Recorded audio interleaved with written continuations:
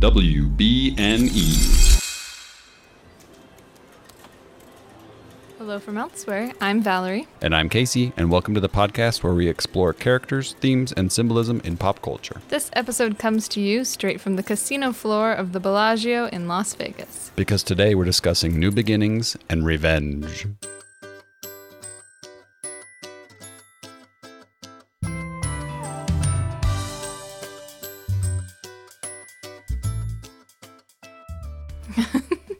Was that part appropriately ominous? Yes, there? I liked it. Revenge! Revenge! At last we will reveal ourselves to the Jedi. At last we will have revenge. We're not talking about Star Wars today, sadly. We just lost all the listeners. Sorry, guys.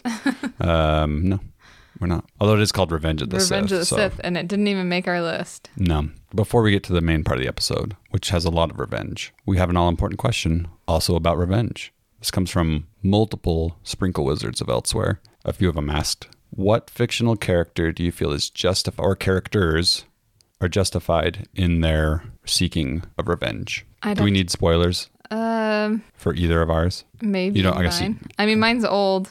The movie's newer. Skip ahead 2 minutes. If you don't want spoilers for Black Panther, you should have seen that by now. And what was yours, Valerie? Murder on the Orient Express. Okay, so Murder on the Orient Express or Black Panther. If you haven't seen either, skip ahead a couple minutes. Yes. Yeah, so Murder on the Orient Express, the Agatha Christie novel and the newer movie, came out a couple years ago. There's been multiple film versions. Oh, there has been. Yeah. But I was just thinking the most recent is probably what people have seen, which was pretty good. Yeah, it's fine. But their characters, they kill off this mobster who had killed somebody who was close to them and got away scot-free with it. So it was like a young girl that he had abducted. Anyways, I am not at all sad that they got revenge and took him off the planet. Yeah, here's the tricky thing about revenge. It's one of those morally gray areas that no one really, it doesn't have hard and fast moral rules like other rules of our society. I think people vary widely on what's appropriate and inappropriate when it comes to retaliation and revenge and, taking justice into your own hands and all this sort of thing. So it's kind of there's a broadness to it. Right? Oh, yes. Because someone might completely disagree with that those characters were justified in murdering even that mobster, right? It's I know. weird... In any question, it's I think it's really interesting the way they do it too. Is they all take an action that can kill him, but you don't know who. So they themselves don't even know who actually killed them. Yeah, very fascinating. So if you were worried about it, you wouldn't really have to live with the guilt of killing somebody because you're like, I don't know, maybe it wasn't me. But I think in general, I would say that revenge should give way to the justice of the law. But the law is also very flawed. Like, for example, this mobster, they couldn't actually technically connect him to the crime, even though everybody knew he did it. And so he was not convicted for the death of this little girl that they all loved. And so that's really hard because it's like, well, yeah, if the court had gotten justice, then they wouldn't have felt the need to seek revenge. Right, but if the system is flawed in some way, or if it privileges certain people over others, exactly. Then, yeah, because I have that same knee-jerk reaction of, well, let's let higher authorities handle this. Mm-hmm. But that's easy when you're saying it from a place of privilege versus not. So, yeah, I don't know. It's a complex idea, revenge. Or if you're a spiritual person, you might think, well, it'll all work out in the next life, whether it's, reincarnation and they get to be a bug because they're an awful person, or whether it's, God will punish them. Right. Like judgment isn't for me. It's for some higher, whether it's a higher authority here or a spiritual. Here to come. Yeah. So it's tricky. In the great beyond, as Soul said. But yeah, it's very interesting. So what's your answer to the question? As hinted at, I was thinking about Black Panther and Killmonger. And I don't know that it's fully justified, but I think more than almost any other villain, I totally see where he's coming from, Killmonger. Yes, his is very interesting. Part of it's because it happens when he's a kid. He might be my favorite Marvel villain. Oh, he's mine, yeah, for sure. And I think it's because of this, because you feel there's some justification there for what he's doing. When you can kind of agree with what the villain is doing, you're like, I can see where you're coming from. And not even just his motivation, but even his plan. I mean, it's not good, but you can see where he's coming from. At least you can see why that's his plan. And so I don't know, I think it's so much more fascinating than when you get a villain that's like, I plan to take over the world. Right. And you're like, but why? Well, and you What's- get a lot. I mean, revenge is common in fiction. That's why we're talking about it today, especially as a backstory of the villain. Like that is very often a villainous backstory, is they're seeking revenge of some kind. Yes. So it's fun when you get, I don't know, an interesting take on it, or you find some justification in it versus them just being a megalomaniac. Absolutely. Let's dive in, Casey. So today we're talking about new beginnings and revenge, because those two often go hand in hand. Not always, not all fiction stories. I don't think all fiction stories take that theme of new beginnings and pair it with revenge, but those are the ones we want to talk about. Characters that have the chance at a new beginning, or are looking for a new beginning, and revenge either gets in the way, or they can't accept a new beginning until they get their revenge. There's always some sort of relationship between those two things. So we've picked 3 stories specifically to explore this theme. So the 3 that we're going to be discussing are Ocean's 11. As Valerie's yawning, the next one is Count of Monte Cristo. Yes. And the last is Captain America: Civil War. Should we start with Ocean's 11? Yeah, Ocean's 11. So the movie starts with him in prison, and he's speaking to a prison board, who are trying to decide if he's ready to be released, and they're trying to decide if he's going to break the law if he's released. They ask him why he got into trouble and why he got caught for the crime that he was charged with. And he mentions how his wife left him and he went into a self-destructive spiral. And one of the people, they're all off screen, but they say, if released, is it likely that you'd fall back into that same pattern? And he says, she already left me once. I don't think she'd do it again just for kicks. So there's a little clue right in the very first scene that doesn't really come into play until quite a bit later. Yeah, it's a good subtle little hint. Because after Danny's released, Danny Ocean, played by George Clooney, he has a chance for a new beginning. He's just been released from prison. This board that have released him, I don't know how it all works, but they've decided he's good to go. He's out on parole. He's on parole. But yes, if he chose to follow the rules from here on out, he could have had a new beginning, new life, picked something else to do, gone back to school, done anything. He's a smart dude. He could have done anything, but he is a very smart guy. He decides to jump right back into the con game and talk to old Brad Pitt.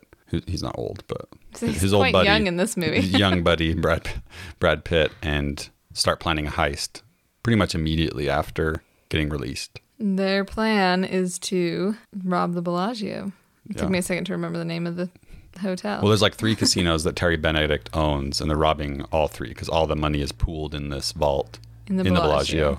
Yes. So they're going to rob Terry Benedict, who's a big Las Vegas casino owner. And so they're planning a heist. Most of the movie, you just assume that Danny can't let go of this life, and he just likes planning heists. He's good at it. And he's good at it, and it's what he knows. Yeah. It's what he's going to continue to do. I like the point where, let's see, who is it? Is it Saul? No. Who's the one who kind of like bankrolls the whole Reuben? Yeah. Okay. So I like that when they tell him that they want to rob the Bellagio, Reuben says, that's Terry Benedict's casino. And he starts telling him stories about how when somebody tries to con Terry Benedict, he's like brutal when it comes to the revenge. He not only seeks repercussions, but he will like destroy their rest of their life. So he goes like beyond a tit for tat, but also to like really just ruin a person. So I think that's really interesting when you're speaking about revenge, that Tony Benedict is like that. And then he's the guy that Danny decides to come after. Right, because like I said, we don't assume that Danny has any sort of ulterior motive until halfway through the movie, maybe. And then we learn that Tess is involved, and that's his ex-wife. But yeah, the audience has no reason to believe that his wife has anything to do with this. The only clue that we get about her is at the very beginning of the movie, but we wouldn't know that she's with Terry. But we learn that she is Terry Benedict's girlfriend. And when Rusty, Brad Pitt, finds out, he confronts Danny and says, tell me this isn't about her. And Danny says, well, it's not only about her. And I'll paraphrase what he says because this is a family show, but Rusty says, well, tell me you aren't just trying to get vengeance on the guy who is dating your ex-wife. And that's the point when Danny says, well, it's not entirely about that. So it is, though. It's not entirely, but it is partly about revenge. He wants revenge against Terry for so-called stealing his ex-wife, which he didn't. His Right. ex-wife, Had moved on. they got divorced. She was clearly still upset at Danny. There was no stealing involved, you know. Yes. But Danny, we really don't even get much indication why Danny really dislikes Terry other than that. Other than, I mean, Terry's kind of the worst. I mean, But- he sucks for sure. And if you're going to steal a ton of money from somebody, steal it from somebody who's kind of the worst. Like, Yeah. it seems like justice, you know, like your own. I would believe, not that he mentions it, but I would see that Danny would kind of see himself as a Robin Hood, you know, steal from the rich and give from the poor. Except they just keep the money. They're not really giving it to anyone. No, they're giving it to themselves. But they do mention that insurance covers Tony Benedict. Right. He So won't it's lose anything. Not like he'll even lose anything. So it's very interesting when you think about revenge, like we talked about. Because, I mean, Tony seeks revenge in the second film, in Ocean's 12, which is huge. And he's like, again, brutal about it. He's like, I want all the money back and interest. But he didn't even lose any money, technically, because insurance covers it. Well, I was going to mention that too, because in the second one, it starts off where Danny and Tess, I mean, to jump ahead and spoiler, but Yeah. in Ocean's 12, they have their new beginning. They Yeah. have their new life. They've got a little house in the suburbs, and they're just trying to live a more normal life. But Danny's revenge from Ocean's 11 comes back to bite him Exactly. in the form of Terry's revenge. Like revenge begets revenge. It's an endless cycle. But back in Ocean's 11, back in that moment where Rusty's confronting Danny, Rusty reminds Danny that they now have two goals. So they have the goal of the heist and also the goal of winning back Tess. And Rusty is concerned that, hey, if push comes to shove and you have to choose one of these goals, which one are you going to choose? Implying that if you choose Tess, well, all these other guys are left out to dry for doing this job for no reason, basically, right? Exactly. Later in the movie, Danny surprises Tess at the restaurant. She doesn't know he's there. I don't even know if she knows he's out of prison yet. It's a good question. You get out of prison, do you, like, notify all the people in your life? I Hey, don't I'm out of think prison. so. Well, because they mentioned she has that amazingly acerbic line where he tells her that she had sent him the divorce papers and he got them on the last day he was in prison, and she says to him, "I promised I would write." So Right. So I think that was their only contact, was the divorce papers. But they have a lot of argument back and forth in that restaurant. She's justifiably angry because of his past crimes, his misdeeds, and how it affected her. And then Danny says, "I want to get on with my life, and I want it to be with you." Which, I wonder if that's true or not. I know it, like, sounds sweet, but also he's here seeking revenge against Benedict for something that was, like, Tess's choice. Like, she moved on. Yeah. He should have just left her alone to her own choices. Right, and that's what I was saying. Like, yeah, Terry Benedict is a crappy human being, but you never get any indication that it was personal in any way, that he had hurt Danny in a personal way, other than the fact that he's dating Tess. And we get no clues that he's not, that he doesn't genuinely care for Tess. Until Terry. yeah, that Terry, like, he seems like he's a fine boyfriend, takes her out to fancy dinners. As far as we know, they're, Yeah. they get along all right, at least. Other than he has to keep it secret because people are watching. He says someone in my hotel is always watching. So Right. he doesn't, kiss her in public. But I don't know that that's a deal breaker. I don't know. Yeah. I guess that's for you to decide in your own personal relationship. But it's just interesting. He says that he says he's begging, Danny is begging for a new beginning with Tess. Yes. But the question is, how true is it? Especially because right after that, Tess says, "Well, you're a thief and a liar," and he says, "I don't steal anymore, or I don't do that anymore." And she says, Which one? "Which one, steal?" And he says, "Lie." But Yes. who knows if that's true? I mean, if you're a liar, you would say that, right? Exactly. I guess the question is, if Tess had said, "Okay, I'm going to come away with you right now," would he stop the job? Given up the heist? No, I don't think he could leave all his buddies out to dry. And so I think it's not fully true that he wants a new beginning. I think, yes, it comes down to, in that scene, I think his motives are twofold. Like he says, he's got two plans here. One is to win Tess back, so yes, he has to make contact with her and chat with her. But second is to steal from Terry Benedict. And so this conversation I'm running to him at the restaurant is kind of that tip-off to, like, make him suspicious of Danny Yeah. and lead into Danny's further plans. Yeah, that's true. I didn't think about that. Also, it's interesting because toward the end of his argument with Tess, he tells her, like, if you want to move on with your life and you don't love me anymore, that's fine, just not with him. Danny's, again, making it super personal when we don't really know why. You know? Right. At that point, is it just like he doesn't think that that Terry's good enough for Tess? Or is it that, he has ulterior motives? Yeah, it's all very interesting. I love this movie, by the way. It's a I don't great know if one. it was clear, but Have you ever seen the original? yeah, we have it. Okay. Yeah, it's not as good. No, I would say this one's better just because technology's gotten better and they can do a bigger, crazier heist. Yeah, so there is an original with the Rat Pack in like Yep. the 50s or 60s when it was made. Yeah. It's not bad, but It's still fun to watch. It's fun to see the old time casino gang. yeah, it's no Steven Soderbergh early 2000s movie for sure. I love this though. In the end of that restaurant scene, Terry shows up, and after a little bit, Terry asks Danny, well, how does it feel? You know, you've been in prison. How does it feel that you're out now? And Danny says about the same. Like clearly Danny's not in a good place, at least not yet. I think part of that is what he's doing. Like we said, he could have had a new beginning, but he chose not to. He chose to seek this revenge. Interesting. So you would say he feels the same because he hasn't moved on. Because And he hasn't chosen a new beginning. He's chosen revenge instead. yeah, because vengeance, I think, is imprisoning. I like that. I don't know. No, I think it's completely I don't know if I'm valid. reading too I just much hadn't into thought it. about it. So what we do on the podcast is read into Read things. too much. Yeah. For sure. So eventually Danny does get his revenge. The heist succeeds. They get all the money. It's that and, beautiful water scene with the Claire de Lune playing, you know. and he does end up back with Tess. She chooses him as a callback back to Terry telling Tess that at his hotel someone's always listening and watching. They show Tess live video of Terry talking to Danny later toward the end of the movie. And Danny says, if I could get you your money back, but you had to give up Tess, what would you say? And Terry says yes. So basically Terry is valuing money over Tess. The real question is, does Danny actually value Tess more than the money? Oh, yeah. I think that's a big question. Because he gets both. Right. But if push came to shove for him, what would he pick?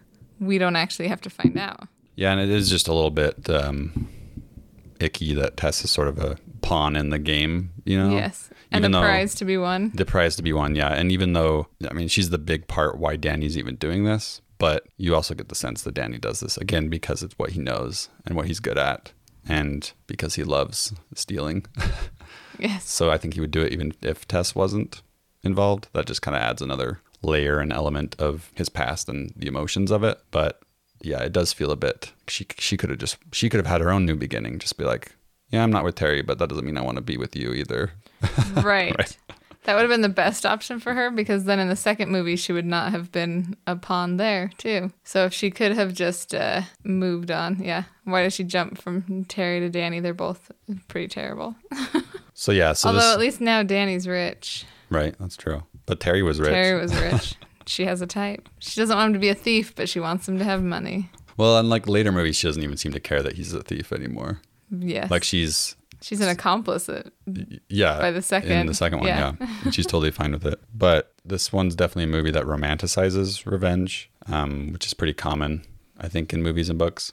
When you get to the moral of the story, it's interesting that, yes, this one is definitely like, hey, revenge isn't so bad. Look, they got away with it and everything worked out great for them. Revenge and theft is fun, and it is fun. It's a very fun movie. I don't want to knock it or say don't watch it or anything like that. No, but it is not a lesson you teach your children. Right, yeah. I don't know. Maybe you do, Casey. When I'm not around, are you teaching the kids? You're like, revenge. Revenge is a way of life. Yep, I am. And it's like you don't really feel that bad because, again, Terry has all this money and he's going to get the insurance money. And so you don't really care. And that gets into murky water. Like we said, when is it okay? When is it not? I don't know. We're not the superior being to judge. No, don't listen to us for any moral compass, please. We have We're hard enough just- time being our own moral compass. And revenge, I don't know. I don't know about revenge. We're just here to explore the theme. Yes. From a fictional standpoint, not from a real life standpoint. Yes, we're Because not. that's very different. We're not moral philosophy professors like Chidi Anagonye. No, He would have thoughts. Yeah, I want to know Why what didn't we Chidi have knows. him on for the show? We should have just brought him on. Yeah, we need to call up Professor Anagonye and have him on to discuss the themes of revenge and how that would be viewed from a moral and ethic standpoint. Right. I was going to try and harken back to my like philosophy 101 class, but I'm not going to make a fool of myself. So Oh yeah, I don't remember. I don't remember next enough. to anything from that from that class. It's been too long. Any other thoughts about Ocean's 11? No. Okay. The movie always makes me nostalgic for Las Vegas, though. You get nostalgic for Las Vegas? Yeah, when I see that movie. I mean, you did live in Nevada. Yeah, I lived in Henderson, which is like the suburbs outside of Las Vegas. And we would go, it wasn't all the time because, the Strip's kind of a crazy place, like traffic and everything. But we would occasionally go do things there. Like when I turned 12, Casey, my parents surprised me and my sister just older than me. It was like my birthday. We'd already had the whole party and everything. And I was like going to get ready to go to bed. And my parents were like, no, we're going to go down to the Strip. And you're going to steal from the Bellagio MGM Grand. And No, my parents are not con artists, though they took us to the Stratosphere, which is like the really tall one. And then it has the point up on the top. And so we got to do both of the the rides up there. Like, so you're already up on top of this giant building and it's nighttime, so you can see all the lights. I wouldn't do that. And then it like shoots you up the little spire and then back down and then up and down and up and down. And then they have a second little ride. This one doesn't exist anymore because they replaced it with one that like tips you over the edge. But it was like, because it's like the top of the Stratosphere is a circle. And so it was like a roller coaster or just like a ride around the edge. So you can like peer over the side and see all the lights of the Strip. And it was super cool. I don't know how I feel morally about revenge and retaliation, but I do know that the Stratosphere is morally reprehensible. So that I am sure. Just for you and your fear of heights. I like some roller coasters, but that's too much for me. Our son gets it from. He's like, what was it the other day? Sometimes even being up on like a high thing at the park, he'll be like, nope, too high. And he'll like come back down. Anywho, we ready to jump to the Count of Monte Cristo? Yes. I'm not going to say it like that the whole time, so don't get your hopes up. I really, really love the story of the Count of Monte Cristo. I thought you were going to say you really love the sandwich, the Monte Cristo. I don't know what that is. It's a sandwich. Okay. What is on a Monte Cristo? That's a good question. I know it's like a meat and cheese like toasted. I'm not a sandwich But I feel person. like there's like specific meat and cheeses that you use. And I think sometimes they put Use driftwood as bread. Yes, that's the one. So while you're looking... So a Monte Cristo... Okay. Yeah, I was going to say egg, too. Okay, so a Monte Cristo sandwich is an egg-dipped ham and cheese sandwich that is pan or deep fried. Yes, so it's very similar to the French croque monsieur. Does it get its name from Alexandre Dumas? Good question. The Count of Monte Cristo novel? I wonder where the name came from. We'll just have to leave that to the audience to find out for themselves, the history of the name of a Monte Cristo sandwich. So... for this podcast episode, we're specifically talking about the 2002 film adaptation of The Count of Monte Cristo because it's the most accessible and recent, and you can go watch it now, and it's going to take you a lot less time than reading the original book. I'm not super familiar with the book. Have you read it, Val? Nope. There's excerpts in French class, but not the whole thing. There's a lot of similarities, especially in like the first half. And I haven't read it, so this is not from a place of expertise. Just what I know of it is that the first half is fairly similar to the movie, and then later with the revenge stuff, same idea, kind of same thematic feeling. Just how he goes about revenge and how it all ends up is different, but it kind of has a similar message. So we figured that the film adaptation would be sufficient for this episode, and plus I really like it. The 2002 version with Jim Caviezel and Guy Pearce, who is possibly the most punchable face in this movie. Well, easily the most punchable face in this movie. Yes. But I just mean in general, he's one of those people that has a punchable face. He has a really great like sneer. He is yeah. And you're like, man, I don't like this guy. He has a slimy looking, like not physically slimy, but... Right. But the way he like looks down his nose at people and thinks he's so much better than everybody. He's so good in this. You hate him when you watch this movie. The film is wonderful. What's interesting, because we talked about Ocean's 11. Also has a young Henry Cavill. Oh, yeah. Young Henry Cavill. Baby-faced. Baby-faced. Yeah. And he's got to be like 16, it's wonderful. 17? It's worth the 2 hours just to see. I mean, he's in a good chunk of the latter half. Yeah. Little baby Cavill. But I highly recommend it. In fact, if you haven't watched it, there will be spoilers ahead. Where did we watch it? Don't remember. Amazon. We rented it from somewhere. Yep. But what I was saying was... But you could check your local library. I bet they have it. It's interesting that Ocean's 11 takes place entirely after Danny's left prison, right? The whole theme of New Beginnings and him not going after a new beginning and just seeking revenge, it's all post-incarceration. But here we get a lot of before, during, and after Edmond is in prison. Yes, we see the whole story. We know why he's seeking revenge. Yes. It's very clear. It is very clear. Edmond Dantes and Fernand Mondego, at the very beginning of the movie, they're heading to the island of Elba because their captain is sick. They're supposedly BFFs. Yes. Best friends. Knowing They each other have for a long time. inside jokes and references with each other. But the island of Elba is rife with drama because that's where Napoleon's been exiled. And so then no one's supposed to go there. When he goes there, Napoleon kind of says, hey, don't shoot these people. It's clear that their captain really is sick. But Napoleon gives Edmond a letter. And he says, oh, it's just an innocent letter between friends, but don't read it, basically. Well, and Edmond can't read. And Edmund's like the most naive, innocent person. Very, very naive, not world wise. He can't really do much of anything, except he's very loyal. He has a good heart. Yeah, super good. He's a good guy, quintessential good guy. So he takes this letter and says he'll deliver it, but of course Fernand sees him take the letter. And he's like, oh, that's kind of weird. They travel, after their captain dies of the illness, they travel to Marseille, and Edmond has to talk to the owner of the ship company. And while he's doing that, Fernand and Mercedes are hanging out, and Fernand's creepy and gross and coming on to Mercedes. Oh, Mercedes is Edmond's fiance. Yes. Well, they're not even fiance. They're waiting for Edmond to be able to afford a wedding, a wife, a life. They're looking for a new beginning, and they get it for a moment because Edmond becomes ship captain because he was so brave and willing to risk his life for the captains.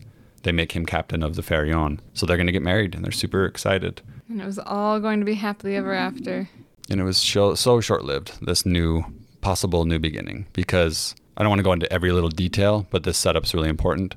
But Fernand, he and some other dudes, they betray Edmond. It's all because Mondego is super jealous. Yeah, so in this case, Mondego's the one, at the beginning, he's the one seeking revenge because Edmond has the life that he wants. And I don't know if you'd call it revenge. It's definitely out of jealousy, though. And I really like when Mercedes has that line about, do you remember when we were kids and Edmond got a new whistle for his pony, or a new whistle for his birthday? And she's telling Fernand that, and you got a new pony. And he was so upset and jealous of this whistle of Edmond's because Edmond was over the moon happy about it. And that's not a feeling that Fernand knew, that he was he got a pony, but it's not as good as a whistle because he's not as happy with it. So he's always jealous and almost seeking revenge for the happiness that Edmond feels. It's because he's spoiled, but he finds no happiness in what he has. And yeah, Edmond is extremely happy with what little he has. So there's definitely a lot of jealousy there.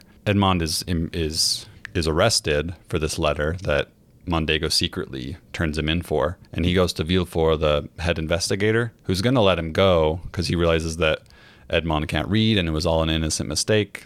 Even though this letter had, what would you call it? It's incriminating. There's evidence that Napoleon was trying to reach his agents in France and try and be broken out. And Villefort, the investigator, learns that the letter was intended for his dad. And he's like, he doesn't tell Edmond this, but internally, Villefort realizes this. And that's not good for his name as he's trying to rise in the ranks of society and the police system. So he burns the evidence of the letter and then sends Edmond to prison, the Chateau d'If. All to protect his own name. And the Chateau d'If is this island prison by a cliffside. Very Alcatraz. The craziest conditions you can possibly imagine. Alcatraz got the idea from. Maybe. Yeah, Alcatraz, Azkaban, it's all a bit of that. On the cell wall that he gets put in, this part's interesting. On the cell wall that he gets put in, a prison inmate before him had carved, "God will give us justice," which is interesting because Edmond at this point starts feeling so much revenge and hate that God is replaced in his heart by revenge. He even says that line, revenge is now the thing that sustains him. And when he first gets there, he makes that inscription more pronounced. He keeps carving it. And he even tells the prison warden and guards, God's going to protect me and help me. So he clearly comes in as a God-loving, God-fearing man, someone who believes in God and justice. And like you said, that switches over to revenge after a few years because he spends 13 years in all in the prison. But a few years in, he meets the best character. Yes. The best character. He calls him the priest. Does he have a real name? He has a name. I can't remember what it is. remember either. But he does just call him Priest. Calls him priest. Played by Richard Harris, one of his final roles before he passed away. And he's so good in it. So good. Such a frail. He's like the perfect inmate. Like he looks like this frail old man. I mean, he is a frail old man. He's in his 70s doing this role. Yeah. But he's also like super spry. He has this great energy about him. Yeah. And it's fantastic. And he's just funny. He'd been digging through the prison walls for 8 years, I think. And he comes out into Edmond's cell. And Edmond's like freaking out. He's like, what's going on? And the priest realizes he's been digging in the wrong direction this whole time. He meant to be digging toward the coast. Right, and he's toward the been outer digging wall. inward. And it was like a flip a coin situation for him. And he just chose wrong. But it Yeah, ended up 8 years wasting his time. And he's like not even upset about it. Yeah, The he's priest. like, what else do I have to do?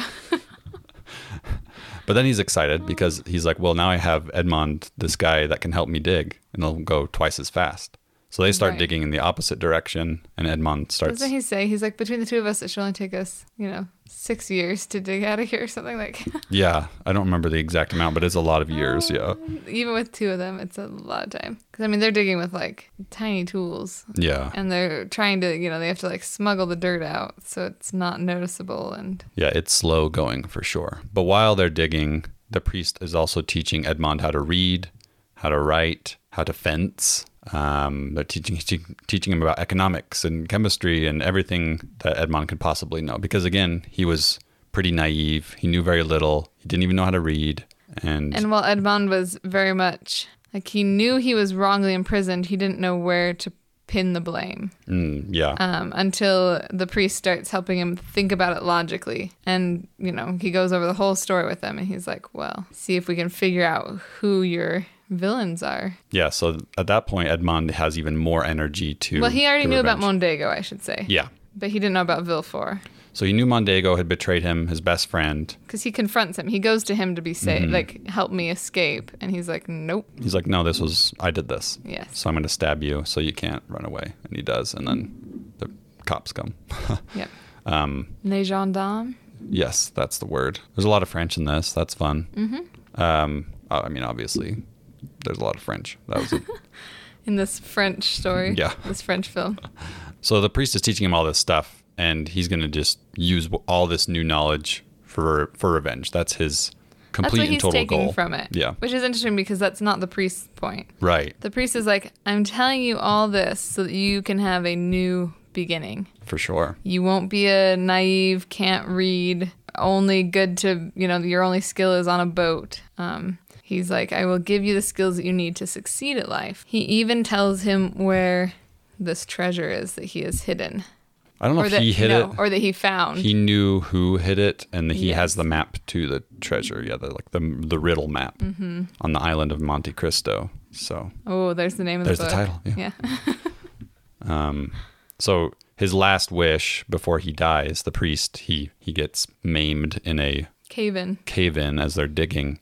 And the priest's last wish, as he gives him the treasure map, is use this treasure for good. But Edmond he doesn't even try to lie to the priest. He's just like, no, surely I will use this for revenge, he says. Yes. There's no question. I'm going to use this treasure and all this knowledge that you just taught me. Edmond, Literal at least and figurative I mean, treasure for revenge. Edmund's still not a liar. He's got that going for him. True. He's not a liar. Although, I mean, the rest of his life is a lie. But Yes. That's part of the right revenge. now, he's not a liar. Yeah. So Edmond escapes, and by hiding in the body bag that's meant for the priest. Mm-hmm. And he immediately kills the warden, his first act of revenge. Right. The warden's the worst. Oh, yeah. He He- could have been Snape, that actor. Yes. Could be Snape. Probably not now. He's probably kind of old, but We realized he was also in Three Musketeers film. yeah. So he's like Alexandre Dumas. He just, portrays all the villains in all the Dumas films. It's his one role in life. But yeah, so, I mean, he is the worst as a warden. He's like, even when Edmond comes in and Edmond's like, I'm innocent. And he's like, well, of course you are. They send the people here that they're embarrassed of and want to hide. Like, he knows exactly what he's covering up on that island, and he just does not care. Part of the broken system, and he's happy to do it. Yes. And then he says that so that the prisoners can keep track of time, every year on their anniversary, he comes in and beats them. It's like, you really hate this guy. So first off, you're like, oh, revenge.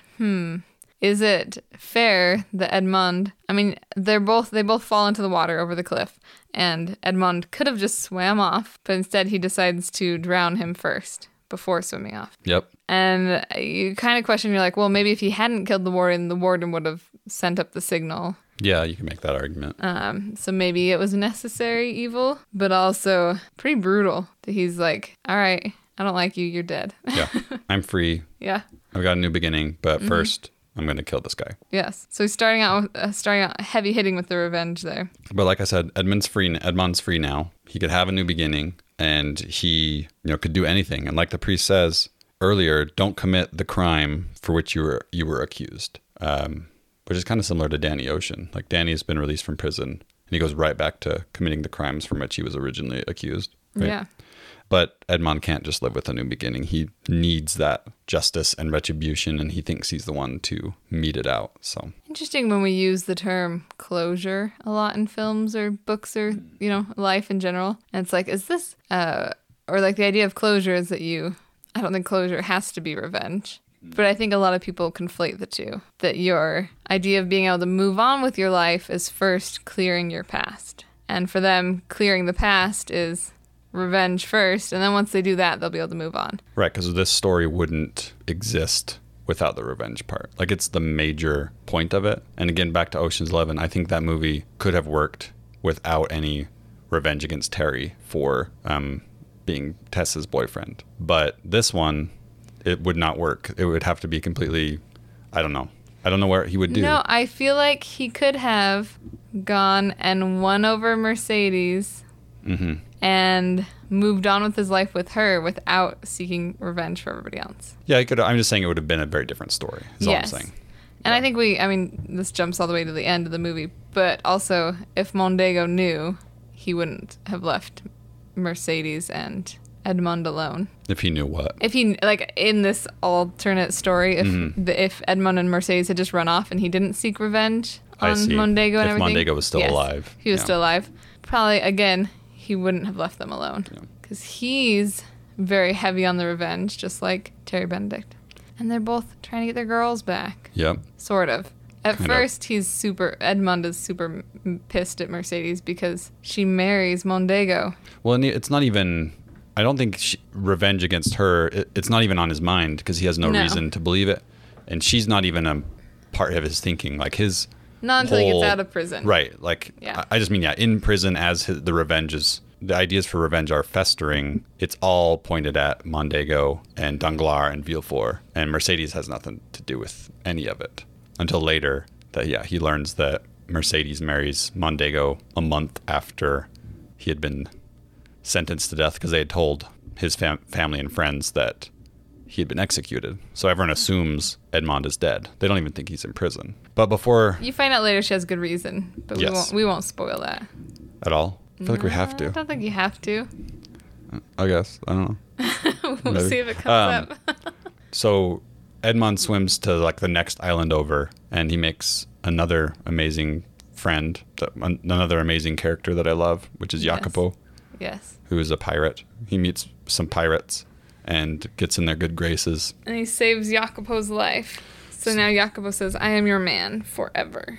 So he's a very loyal friend. And then, of course, Edmond, after he goes to Marseille for a bit and he learns that Mercedes has married Mondego and he's even more angry now, he's like, well, I got to go find this treasure. So he and Jacopo take a little skiff out to the island of Monte Cristo. And they've solve the little riddles on the map, and they find boatloads and boatloads of treasure that they have to come back for later. But right, so much that their little skiff just won't hold it all.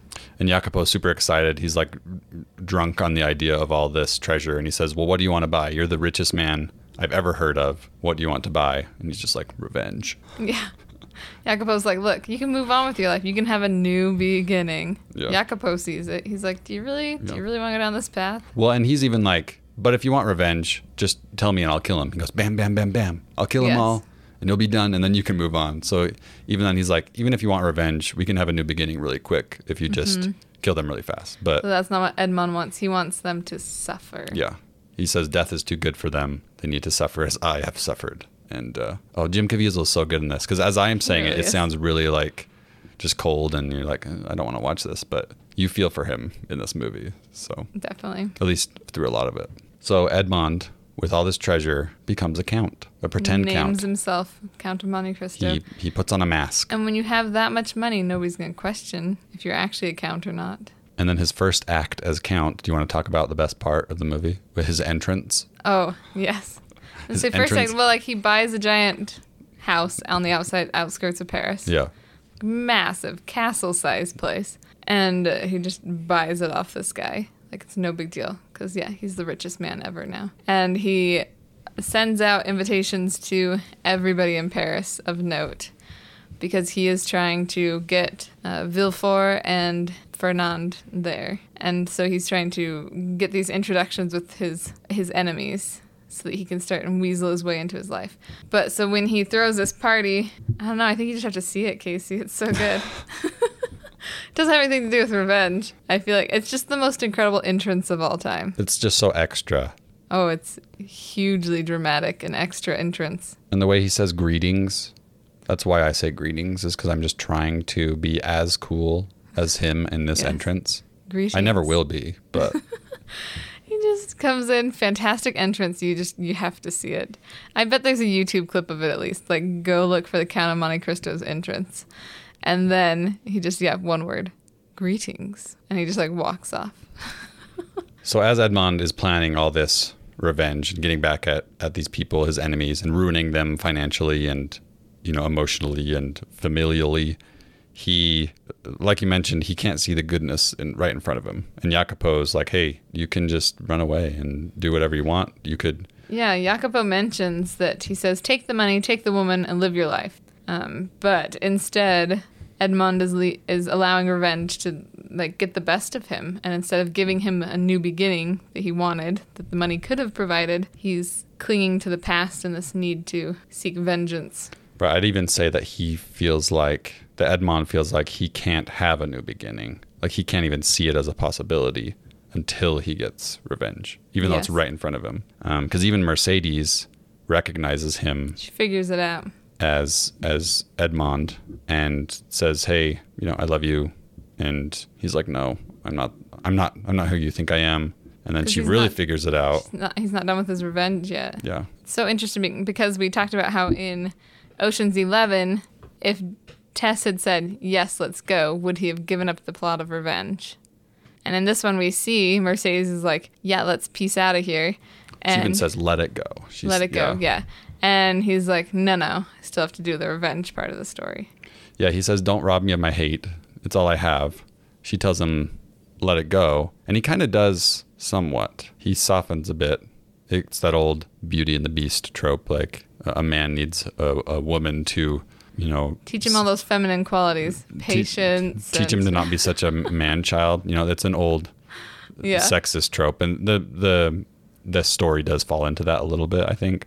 Well, I mean, the story was written in It's old, yeah. the 1700s. I'm just saying it's worth noting, not that it ruins the whole movie. But Yes. No, you're talking Napoleon. Sorry, 1800s. So he kind of does let it go a little bit. And like, for example, he's just going to run away with Mercedes, he decides. But he still wants to sort of ruin Mondego. And as they confront each other there toward the end, the Count has a chance to kill Mondego and he decides he can't go through with it. So I think he's softened a little bit. Yes, he decides that that's not who he wants to be. I was going to mention before that, though, Mercedes says, when he says, don't rob me of my hate. And Mercedes says, God has offered us a new beginning. Do not slap his hand away. They say that in the movie? Which is fantastic because it leads right into like the line that's scrawled in the prison wall where it says, God will give me justice. God will give us justice. And that's what Mercedes is saying. She's like, look, you don't have to seek revenge because God will. Or, because he's giving us this new beginning. He's offered us a new beginning. Do not slap his hand away. It's a great line. So So Mercedes gets it. Jacopo gets it. Edmund is slow to get A it. bit of a man-child, as I said. But then finally, at the very end, they've got their family together and they just let Mondego go. And he's like, all right, I'm going to stop this violence. Yes, you can And leave as long as we never see you again. Yeah. Mondego doesn't make it 100 feet away on his horse before he's like, nah, and he comes back and he Well, because says, he's been ruined. He has "Oh, nothing he to like, run to. right?" And he realizes that his life is useless. But his line is my favorite because it's so I don't know what you call it. He's a big baby, and he comes back and he says that I knew I would never be happy knowing that you were somewhere being happy. Yeah. It's like something along those lines, like knowing that you were off being happy and I'm not, like, would drive him insane. Which is the purest definition of Mondego Yes. as a person. right there. That's it. He cannot be happy if somebody else is, for whatever reason, it's usually Edmund. If Edmund is happy without him. Mercedes gets shot just in the shoulder. So she's wounded, but she's not going to die. But she begs Edmond, don't go out there and fight him. Because Mondego's out there yelling for a duel. And she begs Edmond to not go. But I wish he had. I wish he had just been like, you're right. We're just going to sneak out the back here and leave Mondego to stew. But see, Jacopo says it too, that like Mondego will not leave him alone. He is going to hunt him forever. So do you... So at this point, I feel like it's not revenge. Okay, that's what I was It's gonna ask. protecting his family. It's That's fair. self-defense at this point. I feel like it shifts because his motivation definitely shifts. So they duel, and it's epic in the grass. There's rock throwing involved, and swords, of course, Yes. and stabbings, etc. Mm-hmm. But the moment Mondego gets stabbed, there's like a rainbow behind him. I don't know if you noticed that, No, I which is didn't. very symbolic of new beginnings and Yes. fresh starts, which I Definitely. thought was fitting. It's like a super quick. They don't linger. Like it's subtle and maybe not even intentional, but no, it's got to be intentional. It's got to be intentional. But it's just like, really quick. Fantastic. Yeah. Yeah. And my favorite was that so after all that, and then he buys the Chateau d'If. Yeah. He buys, which, I mean, chateau means castle. This is like a prison. So Mm-hmm. it's interesting that it's called like, anyways, definitely not a castle. It's a terrible place. But he buys it, which just leads me to question, like, had they already moved all the prisoners out of it? Or did they, like, Is he the warden now? is he the warden now? What does this make him? I don't think he would do that. I don't think he'd buy it with the people in it, but like maybe it had fallen out of use in the time in between. Now maybe he killed the warden off, and they're like, "Well, we'll just move all these prisoners to other places." Most likely. Yeah. That's probably the most likely answer. Anyways, he buys it because he wants to. He's talking about how he planned to rip it down stone by stone, but instead he has gotten his closure, and he says, "You were right, priest. All that was used for vengeance will now be used for peace." See, I like this line, but also it's kind of late for that, Edmond. Right. You've already got your revenge, and now you say that. I think Exactly. I thought that too. I think morally that's a bit. I think the moral message of Count of Monte Cristo is a bit muddied. You know, like. Oh yes, just up there with Oceans too. But I feel like Oceans still is kind of owning the fact that it is saying that it is romanticizing revenge. I don't think it ever would deny that. Right. Whereas I feel like the Count of Monte Cristo is trying to say that revenge is bad, but also it doesn't say that until they've gotten revenge and Edmond is no worse for the wearer. You know what I mean? Like I feel like it doesn't always fit its own message. For me, the shifting point is that he chose to let Mondego go, but then Mondego's the one who decides to come back And maybe because I read it as him not being able to let go of revenge versus him just defending his family, maybe that's why, yeah, like I think you're absolutely right. I think that's a good turning point of how you would interpret the moral of the message after that point. Yes. And he still hadn't, I'm trying to think. Yeah, I mean, he had already gotten revenge on Danglars and Villefort. Yeah. But maybe he goes back and tries to soften something there too. Like maybe after, once he's had this change of heart, we don't know. Maybe he decides that it'll help him out in some way or something. I don't know. Yeah, Give them a shortened sentence or something. that's true because neither of them die. Neither of Only them die. Mondego dies. Yes. The book, it's very similar, like I said, but how they get their revenge, how he gets revenge on all the three of them. I think there's more in the book. It's a little more complex, but they simplify some things for the movie, and I think probably rightly so. But sort of the feeling at the end is Edmond has a lot of confusion and guilt about his seeking vengeance, and I think throughout the book, and if someone's read it, correct me if I'm wrong, but the feeling I got is that Edmond feels the whole time that revenge is sort of his God-ordained work. Whereas in the movie, it's more like he gives up on God, but then at the end kind of comes back to terms with God. But in the book, it's more like he's thinking that he's been ordained to do this thing. And then at the end, he's like, maybe that was wrong and I wasn't ordained to do it. But either way, it still ends on that note of, isn't it easier to say revenge is bad after you've got all your vengeance versus trying to not seek vengeance while you're in the midst of it? I don't know. No easy answers. Like we said, we're not the judge. We're just exploring the theme here. But I do really love this story, even though it's fantastic. I hope it's clear that I love this story, because I really do. It is completely satisfying that he gets his revenge. Right. That's the thing about revenge. That's our human nature, is that we're like, man, I love that he just like stuck it to those guys who were so mean to him. Because they all suck. They all are, the villains of the story. They're the worst. Right. The problem being that are you lowering yourself to their level by seeking revenge? Right. Instead of taking the high road. Can we talk briefly about how this is a Batman movie? Oh, it 100% is. Also, I needed to mention, Casey, that say what you may about revenge, but it is really good for the skin. Like, how so? When the Count of Monte Cristo, he like the final scene seeks out Mondego, and he's like ready to kill him. And Mondego is over there like, he's been spending way too much time in like the gambling halls and with the women, and he's like sallow faced, yellow teeth. He looks awful. And then Mondego comes strutting in, and you mean Edmond? Yeah, Edmond. Yes, and he's a very, very handsome man. Mm-hmm. And he's got like the curly hair, and his skin is just like luminous. Oh, yeah. He's like. No, I love Jim Caviezel in this movie. He's fantastic.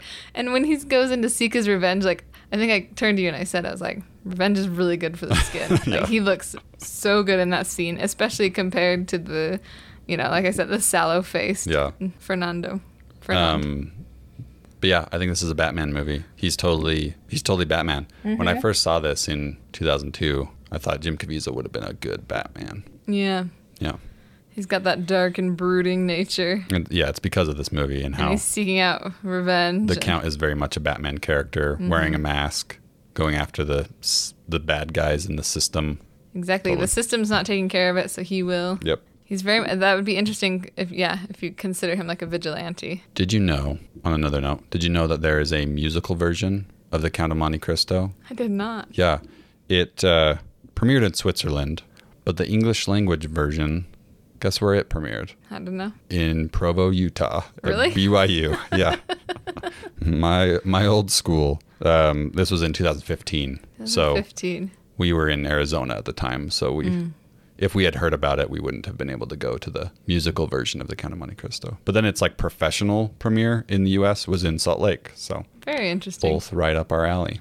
I haven't listened to the music yet, but I need to. I know. We'll have to seek that out. There's got to be some good songs about revenge. And new beginnings. And about how revenge makes your skin look so good. There's going to be a whole song in there about that. Those three things, yep. Those are the three themes that you need to know. All right, Valerie, you ready to talk about Captain America, Civil War?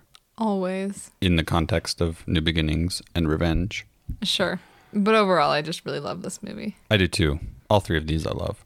This one, so the last two that we've talked about, we have structured sort of by plot. This one, I want to talk about character by character. And just first, right off the bat, there's characters in this movie who seek revenge, and there's this one specific character who could seek revenge but doesn't, and one that's kind of in the middle. So, but I mean, so there's characters there's the characters who seek revenge. We have Rumlow, who's not in it much. He's just at the beginning, but he's super mad at Cap. You have Zemo, who's the main villain of the movie. You have Tony, who we'll really get into. And then you have T'Challa, who's seeking revenge through most of the movie.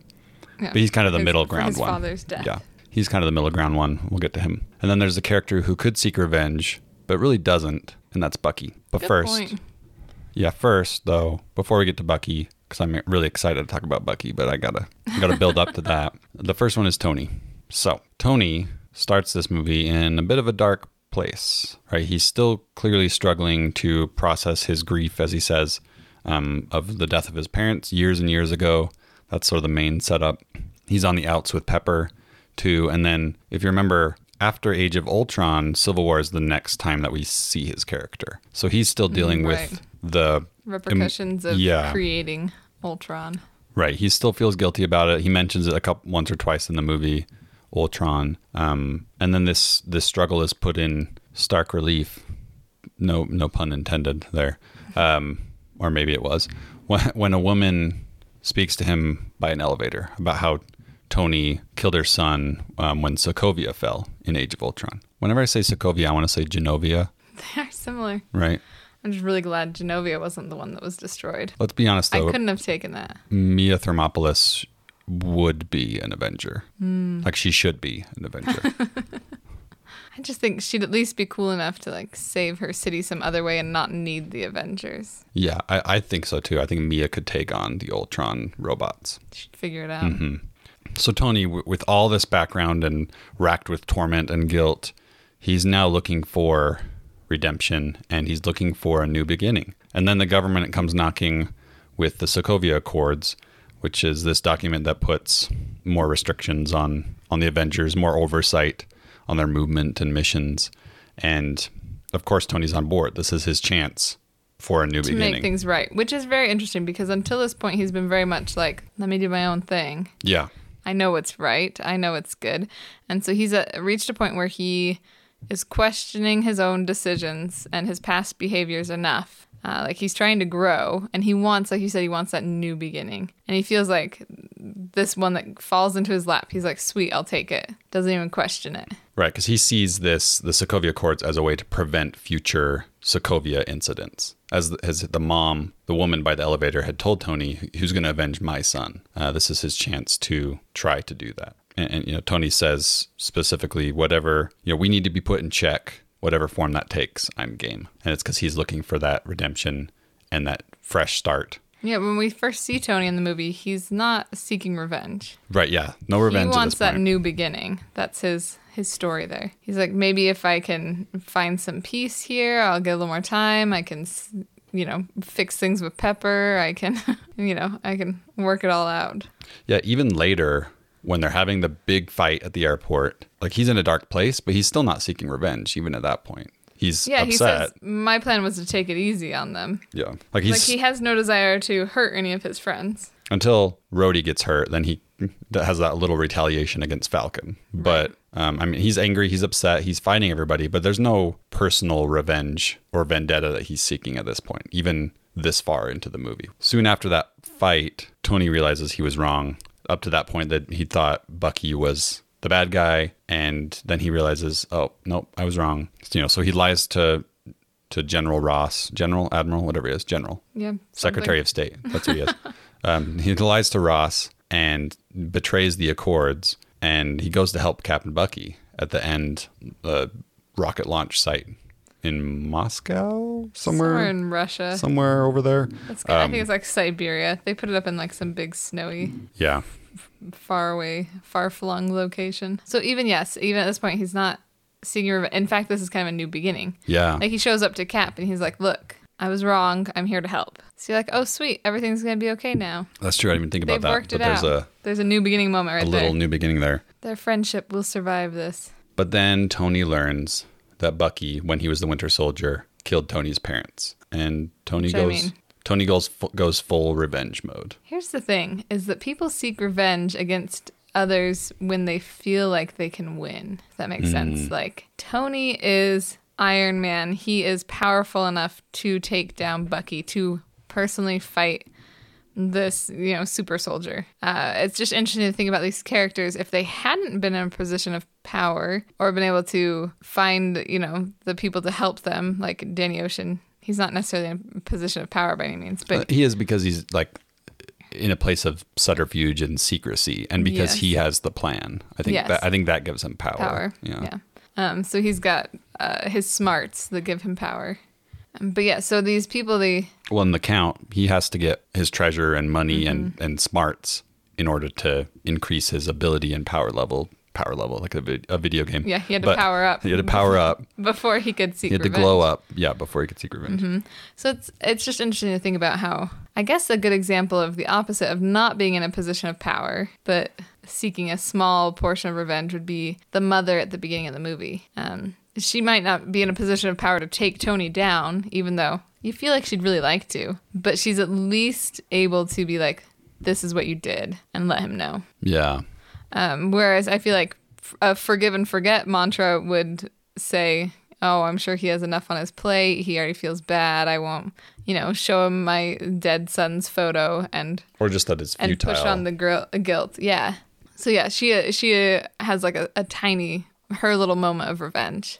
But in general, it seems like you have to be in a position of power to take true revenge. Well, it's interesting to talk about how, like, whether it's justified or not here, because with Edmond in The Count of Monte Cristo, whether or not it's morally right, you can see the justification for it. Yeah, Mondego's the worst. Yeah, and all those three guys Well, stink. and he like purposefully sought to take Edmond, like everything away from Edmond, whereas Bucky he's brainwashed. He's brainwashed. Yeah. He's being controlled. He didn't have a choice or a say in the matter. And Tony, when he's confronted with this, he already knows that. He's just like, I don't care. He still did it. He said he killed my mother. Yeah.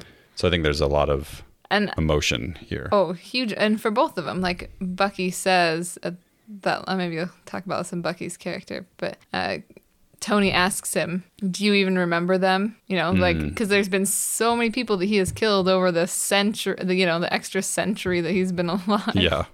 That he's like, do you even remember them? And he says, I remember all of them. Yeah. Like, he is haunted by those that he has killed. Like, so even in that moment, Tony could have been like, I know you really didn't want to do this. And I know that you are haunted by those deaths. But he doesn't. Like, he's still just so caught up in the emotion. Well, and Edmond had 13 years to stew over revenge and to figure it out and to scheme and to plan. Danny, probably a bit of the same, Danny Ocean, whereas this is all impulsive. Like we said, up to this point, Tony has had no desire or even need for revenge. There's nothing that's brought that about. Then here it happens, and it's just an impulsive, emotional, immediate reaction. One of the potential all-important questions from one of our patrons today was from Allie, and it was, what temperature is revenge best served at? And I think you could argue that Danny and Edmond serve theirs cold. Cold, yeah. They have been very meticulous about this and thought it out, and they've got it planned, and it is just going to be, a dish served cold. Whereas Starks is like piping hot. He is in a moment of passion, and he will not see reason or have time to plan a better way of getting revenge. He just takes the first and immediate revenge that he can get. Which is very fitting for Tony's character. He can be very definitely impulsive. So this totally fits. It goes back to old Tony. Like, we were talking about how the Accords were his attempt at a new beginning, like wanting to pump the brakes, look for the good and the bad in a situation, and then assess and move forward and have some kind of mediation to help him do that. Whereas previous Tony was like, no, they did wrong, I fix it. Yeah. And that is very much what he's back to right here with Bucky. This new information that he learns about Bucky and his parents upsets that new beginning, right? So yeah, Tony goes total revenge mode, starts attacking Bucky, and Cap's fighting too because he's involved in trying to defend his friend. It is interesting. If Cap hadn't gotten involved, would Tony have killed him? Tony doesn't kill people. I don't know. That's a good question. But he was really mad there. Yeah, that's a really good question. And I think Cap senses that. He's like, okay, this is beyond Tony's normal anger. So this is like, I think he really genuinely fears for Bucky. Not just like he'll take him back and stick him in prison, but like he will kill him. And we'll get to this when we talk about Bucky, but Bucky says earlier in the movie, I'm not going to kill anybody. It's not on his agenda to kill anybody. I think he feels enough guilt here that I don't think he would defend himself enough to... Yes. Because I think he's a super soldier. Bucky is also a super soldier. He has the serum. He's also got this metal arm. He could... Vibranium arm, man. He could defeat Tony, potentially, but I don't think he would. But I think you're right. I think that Tony might have killed him if Cap hadn't... Stepped in. But that's another thing I wanted to bring up was Cap, how... I get the feeling that Tony attacking Bucky, Tony's also getting revenge against Steve just as much against Bucky because right, he's fighting them both. When Tony's and Cap knew. Yeah, Tony's upset about Bucky for sure, and that Bucky did it as the Winter Soldier, but we learn also that, yeah, Cap knew that this was one of the Winter Soldier's missions, and Cap didn't tell Tony. And with Bucky being Cap's best friend, I think Tony's like, well, if I'm going to attack Bucky, he's getting revenge against both of them at the same time by attacking Bucky. Right. Especially, I think he feels betrayed in this moment, double fold by Cap, because it was like, one, he says, I was your friend, and he should have been there for him. Yeah. So it's like, he's not only mad that his friend withheld information from him, but also that his friend that Cap is siding with Bucky instead of siding with him. For sure. And so I think that by attacking Bucky, Tony is attacking the most important person in Steve's life right now. And so he's killing two birds with one revenge, so to speak. Right. And I think there's even more deeper in there Trying because his best, but I mean, one Iron Man against two super soldiers. Right. But up to this point, Tony and Cap, the whole movie has been them and their relationship being at odds and butting heads. And so there's still a lot of anger there with all the Accords stuff. Yes. There's also some parental dynamics where Tony's clearly a little bit jealous that Cap knew Tony's dad in a way that Tony wished he knew his dad. Yes. I just think there's a lot going on here. And I think he's also mad about Cap pulling away a lot of the Avengers that followed him. Like, I mean, when you think about like Wanda and Hawkeye and like even Black Widow, like eventually lets him go. And so I think he feels like it's Cap's fault that these other friends are being pulled away from him too. That's true. And by friends, I mean family. They are the only ones that he has. So Tony's like the main in-your-face example of new beginnings and revenge, I think, in Captain America Civil War. But there are some other characters I want to talk about. Like, we can just go to Bucky because we're already on the Bucky train. He's the main for New Beginnings. Yeah. I think I guess you don't That's true. You don't get Zemo's why he's in it until the end. Yeah. But he's also been doing it the whole time. Yeah. Yeah. From a new beginning standpoint, that's a good point.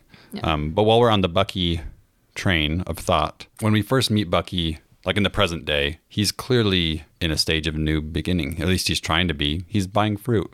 It's adorable. He wants to move on. It's so cute. Cute. He's like Danny Ocean in the house in the suburbs. He's in like, Ocean's 12. In Ocean's 12. He's like, can I just live a peaceful life, please? After everything that's gone on, I am done. But he can't escape the violence. It comes to him. And of course, when the authorities come, he doesn't have a lot of qualms about injuring them. But it's more like he's a dangerous, wounded animal, to use that cliche, rather than there's no pointed revenge toward the SWAT team that's coming after him. Mm-hmm. He just knows he doesn't want to go back into a cage. Yeah.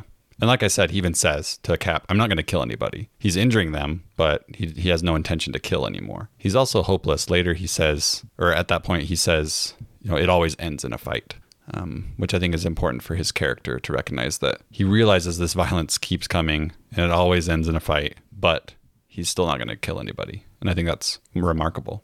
Interesting that he still cares enough about self-preservation that like he doesn't want to be captured and he doesn't want to die. But yeah, he has that line where he's like, I'm not going to kill anybody. And it really, he really is seeking a new beginning. And his new beginning doesn't involve revenge because he could be justifiably upset at all the Hydra agents. He could be seeking out every last little hive that they have. He could be doing what Zemo's doing. Exactly. And he'd have just as much, if not more, justification for doing so. Yes. Yeah. He and Zemo could have partnered up and gotten rid of the other super soldiers. They could all be hunting Hydra and / S.H.I.E.L.D., the remnants of it, but just Zemo's doing that. But I think that a lot of his value as a character from a moral standpoint and a heroic standpoint, it comes from this trait, his tendency to, at this point of his life, do whatever it takes to get away from the violence rather than be like Zemo. I think that when we talk about this movie, just in general, people, I don't think we talk enough about that, about how Bucky could seek revenge, but he doesn't. Mm-hmm. Compared to, because this movie is a movie about revenge, but it's more in your face with Zemo and with Tony. But I think Bucky's an important person to mention in this conversation. The fact that his function is sort of perpendicular to Zemo's or Tony's versus, like we said, he could be hell-bent on revenge, but he's not. Yep. Who's next on your list to talk about? I want to talk about T'Challa. I love T'Challa. Black Panther. His introduction in this movie. This is where we first meet Yeah. Black Panther. Yeah. So his father dies in the movie. In an explosion that they think Bucky / the Winter Soldier, he's the one that they blame for it. Yeah, there was footage of his face, which was really just Zemo in a mask. Yeah. Very Mission Impossible. Oh yeah, no, sometime we should do an episode about how the Captain America movies are Mission Impossible movies. So yeah, his father dies and he's king now. He could choose, this is a new beginning for him. He could choose that, but he chooses revenge. He's a bit like the Count and a lot of these characters that we've talked about, where they could have a new beginning. It's right in front of them, but they can't see past that. What's happened to emotional them aspect. in the past? Yeah. I think that's a human thing to not be able to see the good. positive, the bad stuff, the tragedy, the trauma, and it's real trauma. Yeah, outweighs the possibilities. The future. It feels too heavy. But I do think it's interesting that the first time that the Black Panther is introduced, him in the suit is against Bucky. One man seeking revenge, one man who refuses to. So T'Challa, of course, joins Team Tony, but only because it will allow him to kill Bucky. Because, like we said, he thinks Bucky killed T'Chaka. And he even, later follows them to that old military site with the end goal of killing Bucky. But then T'Challa sees what revenge has done to Zemo. And he says, vengeance. Right, and he realized that Bucky was innocent. Yeah. Yes. This is my favorite line. You want to say it then? Yes. You can say it. He just, T'Challa is confronting Zemo, and he's saying, vengeance has consumed you. It is consuming them. I am done letting it consume me. So I feel like this is his moment, like the Count of Monte Cristo's moment, where he decides, all right, I'll let you go, Fernand. You can just leave. And this is T'Challa's moment where he's like, okay, I'm done seeking revenge. He's had the end of it.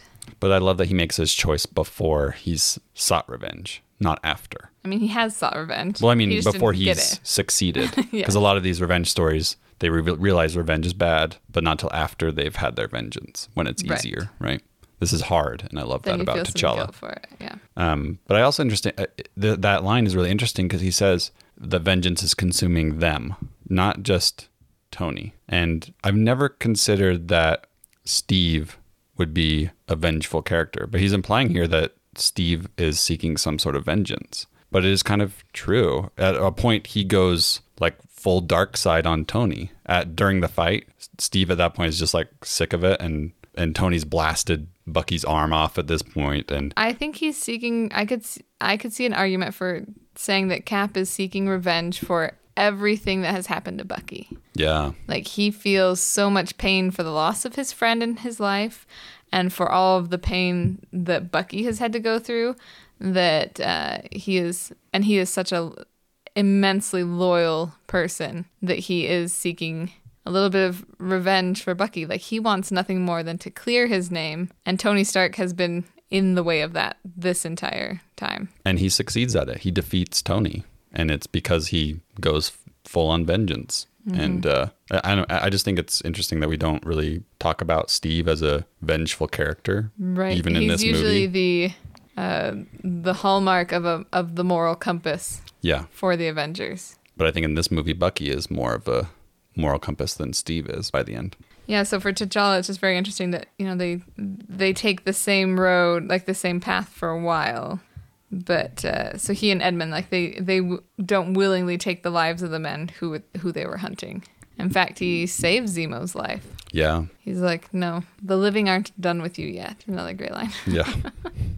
All right, Casey. All right, the last character I wanted to mention was Zemo himself. He's our antagonist. He's our villain. But we learned really late in the movie that his family was killed in Sokovia. Like really late. It's not until that final set piece that we learn that. We don't know what why he's tearing them apart. We just know he's really good at it. Well, and I love this twist sort of as an aside, but that you assume this whole time that he's going to go awaken the super soldiers. Yes. But that's not his motive or goal. Purpose, yeah. He kills them and he wants the Avengers to defeat themselves, to tear themselves apart. He even says, did you think I wanted more of you? If it's any consolation, they died in their sleep. So it's interesting. Yes, so he's got this monologue at the end of the movie here that lays bare his motives. And he says, I'm here because I made a promise. He had told his family, that they would be safe at his father's farm outside of the city limits. Well, and it's fascinating that Zemo, a man out for revenge, knows Tony enough that he will seek revenge against Bucky. So he's pulling these strings, and he knows how revenge works because he himself is a vengeful person, and he knows that it's going to affect Tony. And so he's the one that reveals that the Winter Soldier killed Tony's parents. Again, revenge begets revenge, and it's just an endless cycle. Yeah, at the end, it's interesting too that not only does revenge beget revenge, but also it doesn't solve any of the past problems. It doesn't fix anything. Yeah.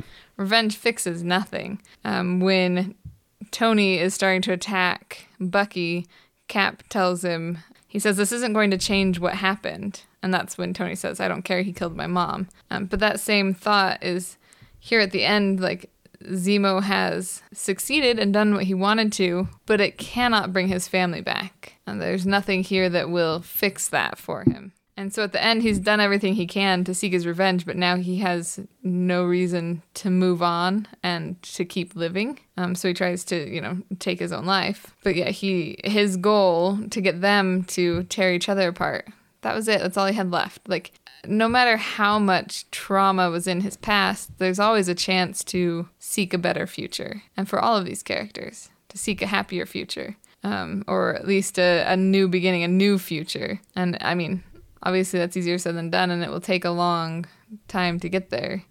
But instead of that, he chooses to seek revenge and then to try and be done. But at the end of the movie, he has lost his freedom as well as his family, and he still didn't really break the Avengers. He does. I don't know. He does for a time. I would say that. I'm just saying, in the long run. Fair, but I would say that he succeeds at revenge in a lot of ways. Yes, and he does break them for a while. Yeah, Infinity War is still reeling with the fact that Cap and Tony are separated. Mm-hmm. And that even comes into play in Endgame later. Yes. So I think that his revenge had some fairly long-term success. And Ross, the younger Ross, at the end even says, how does it feel to have failed? And he just smiles because I think he knows he hasn't entirely failed. Yeah. One other thing I wanted to mention about Zemo is, the first time that Bucky meets Black Panther, it's a man who refuses to seek revenge against a man who's seeking revenge. It's the same with Zemo when he first faces Zemo. Zemo's seeking revenge. Bucky's just trying to get away from the violence. I do have one final thought on Civil War here, just because we were talking about how, in a way, Cap could be seen as being torn apart by revenge. And I mean, there is another way that you could look at, T'Challa saying that is that Cap is torn apart by it because Bucky is involved with it. So maybe not as much that Cap is initiating it or seeking it, but that he is still part of it. Yeah. Because his friends are involved with it. But I do love that at the end of the movie, he sends Tony the phone, and he, as an olive branch. And he says that, you need me, I'm there. And so I do like that he's incredibly loyal to those that he cares about. But he doesn't usually seek a fight or seek revenge or pick a fight when it won't do any good. That's what he's trying to tell Tony. Killing Bucky won't bring back your parents or fix anything. That's just Cap. He's always the moral compass. My really final thought on Civil War, and really all of these, is that movies and books that are about revenge do tend to romanticize it. Definitely. More than they don't. Ocean's 11 definitely does, like we said. Count of Monte Cristo kind of does, because the revenge is fun to watch, even though it does try to say this is bad. But I think Civil War is very clear that revenge is destructive and that it destroys the chance for new beginnings. So I think it is pretty morally clear in Civil War, and I like that about it. Mm-hmm. Like T'Challa, he gives up before it becomes destructive. Tony, he and Cap part ways because of revenge. And even little characters like Rumlow at the beginning, revenge ultimately destroys him. And so, like I said, I just think it's pretty morally clear in this one. Do you have any quick honorable mentions about revenge stories? I was thinking about Lion King. Oh, yeah. And I was thinking about Robin Hood, because I keep hearing Prince John as he says "revenge, revenge" in the cartoon Disney version of Lion King or of Robin Hood. I know there's some others. What are we? We just watched Home Alone 2. Yes, Home Alone 2. It's a lot of revenge. I think Marv and Harry are pretty justified there. Kevin's kind of he goes past, like cruel. It's cruel and unusual punishment what Kevin is dealing out. That's true. But they are gluttons. They can't just move on and get a new beginning. Right. That's true. They keep coming back for the revenge. So that's on them too. One interesting They one could have is just waved to him and been like, "Hey, Kev," in the streets of New York, and Right. gone on their way.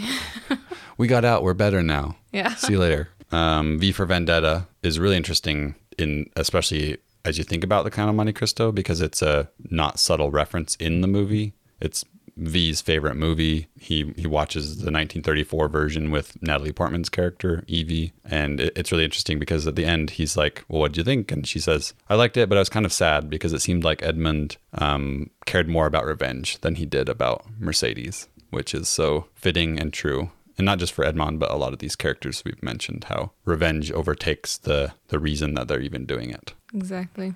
So V for Vendetta is an interesting one, especially because he is a character. V is, he's wrongfully imprisoned, and then he gets out and seeks revenge on the system and the people that did it. It is very, very much Count of Monte Cristo. And Evie even calls him Edmond at the end of the movie. That's all I wanted to mention here at the end.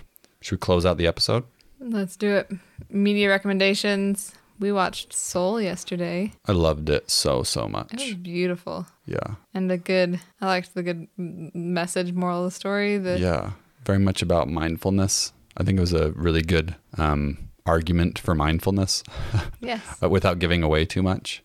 Soul is really good. Yeah. Yep. So that's yours? That's mine. It can be yours. It's going to be mine too. Yeah. We have a new patron, Charlie. We're so glad that they're a hero of Elsewhere Charlie. with us. If you want to become a patron of Hello from Elsewhere, just head to patreon.com/Hello from Elsewhere. There's so many great tiers, and even the lowest one gets you some awesome perks. So check it out. We would love for you to leave us a review on iTunes or Apple Podcasts. It really helps.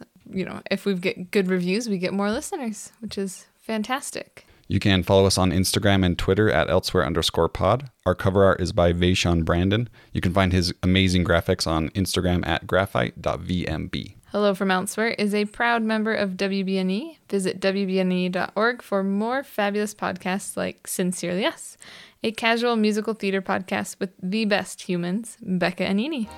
Hi, I'm Eni. And I'm Becca. And we host the casual musical theater podcast Sincerely Us. We break down all the themes, motifs, and plot lines of your favorite musicals while also having fun and sharing our love for the craft. We cover new shows, old shows, popular shows, and everything in between. Everything from Hamilton all the way back to She Loves Me and beyond. We keep things light, explain in detail, and try to make the topic of musical theater accessible to everyone. So whether you've been into theater your entire life or have just gotten into it after seeing Hamilton, this is the show for you. With new episodes every Wednesday on WBNE.org or wherever you get your podcasts. And now on Spotify. Well, we got to get out of the casino because I'm underage, and they keep saying over the intercom that it's for people 18 and older. So that actually happened to me as a child. Me too, Casey. Really? Oh, wow. Yeah. We were trying to get to, because there was this really good movie theater that was inside one of the casinos at Sam's Town. It's like on the outskirts of town. And it was closer to our house. Anyways, we were trying to get to the movie theater, but we were going to take a shortcut through the casino, and you're supposed to stay around the edges if you're underage. So then somebody shoot us out. They're like, you have to go this way to get to the movie theater. And we're like, okay, fine. We were on our way to California to Disneyland, but we were in Nevada on the way through. And we really needed to go to the bathroom. And for some reason, we stopped at one of those casinos that are in the middle of nowhere to go, Yeah. And so we went through, and our parents are shuffling us, escorting us through the casino floor. And we just hear over the intercom, the casino floor is for, adults 18 or older. Right. So we're like, oh, I think that was meant for us. I know. It's not even an R-rated movie where it's you have to you have to have a parent has to be there with you. It's you're not supposed to be there at all. Yeah. But no one approached us or shoot us out. So no, there was just a guy standing on the floor. He's like, you gotta go over that way. And we're like, okay. It wasn't a big deal. Anyways, you can be under 18 and enjoy Hello from Elsewhere. Yes. We won't kick you out. No age limits here. Happy beeps. Happy beeps. Happy vengeless beeps. Vengeless. I Yes. like that. Yeah.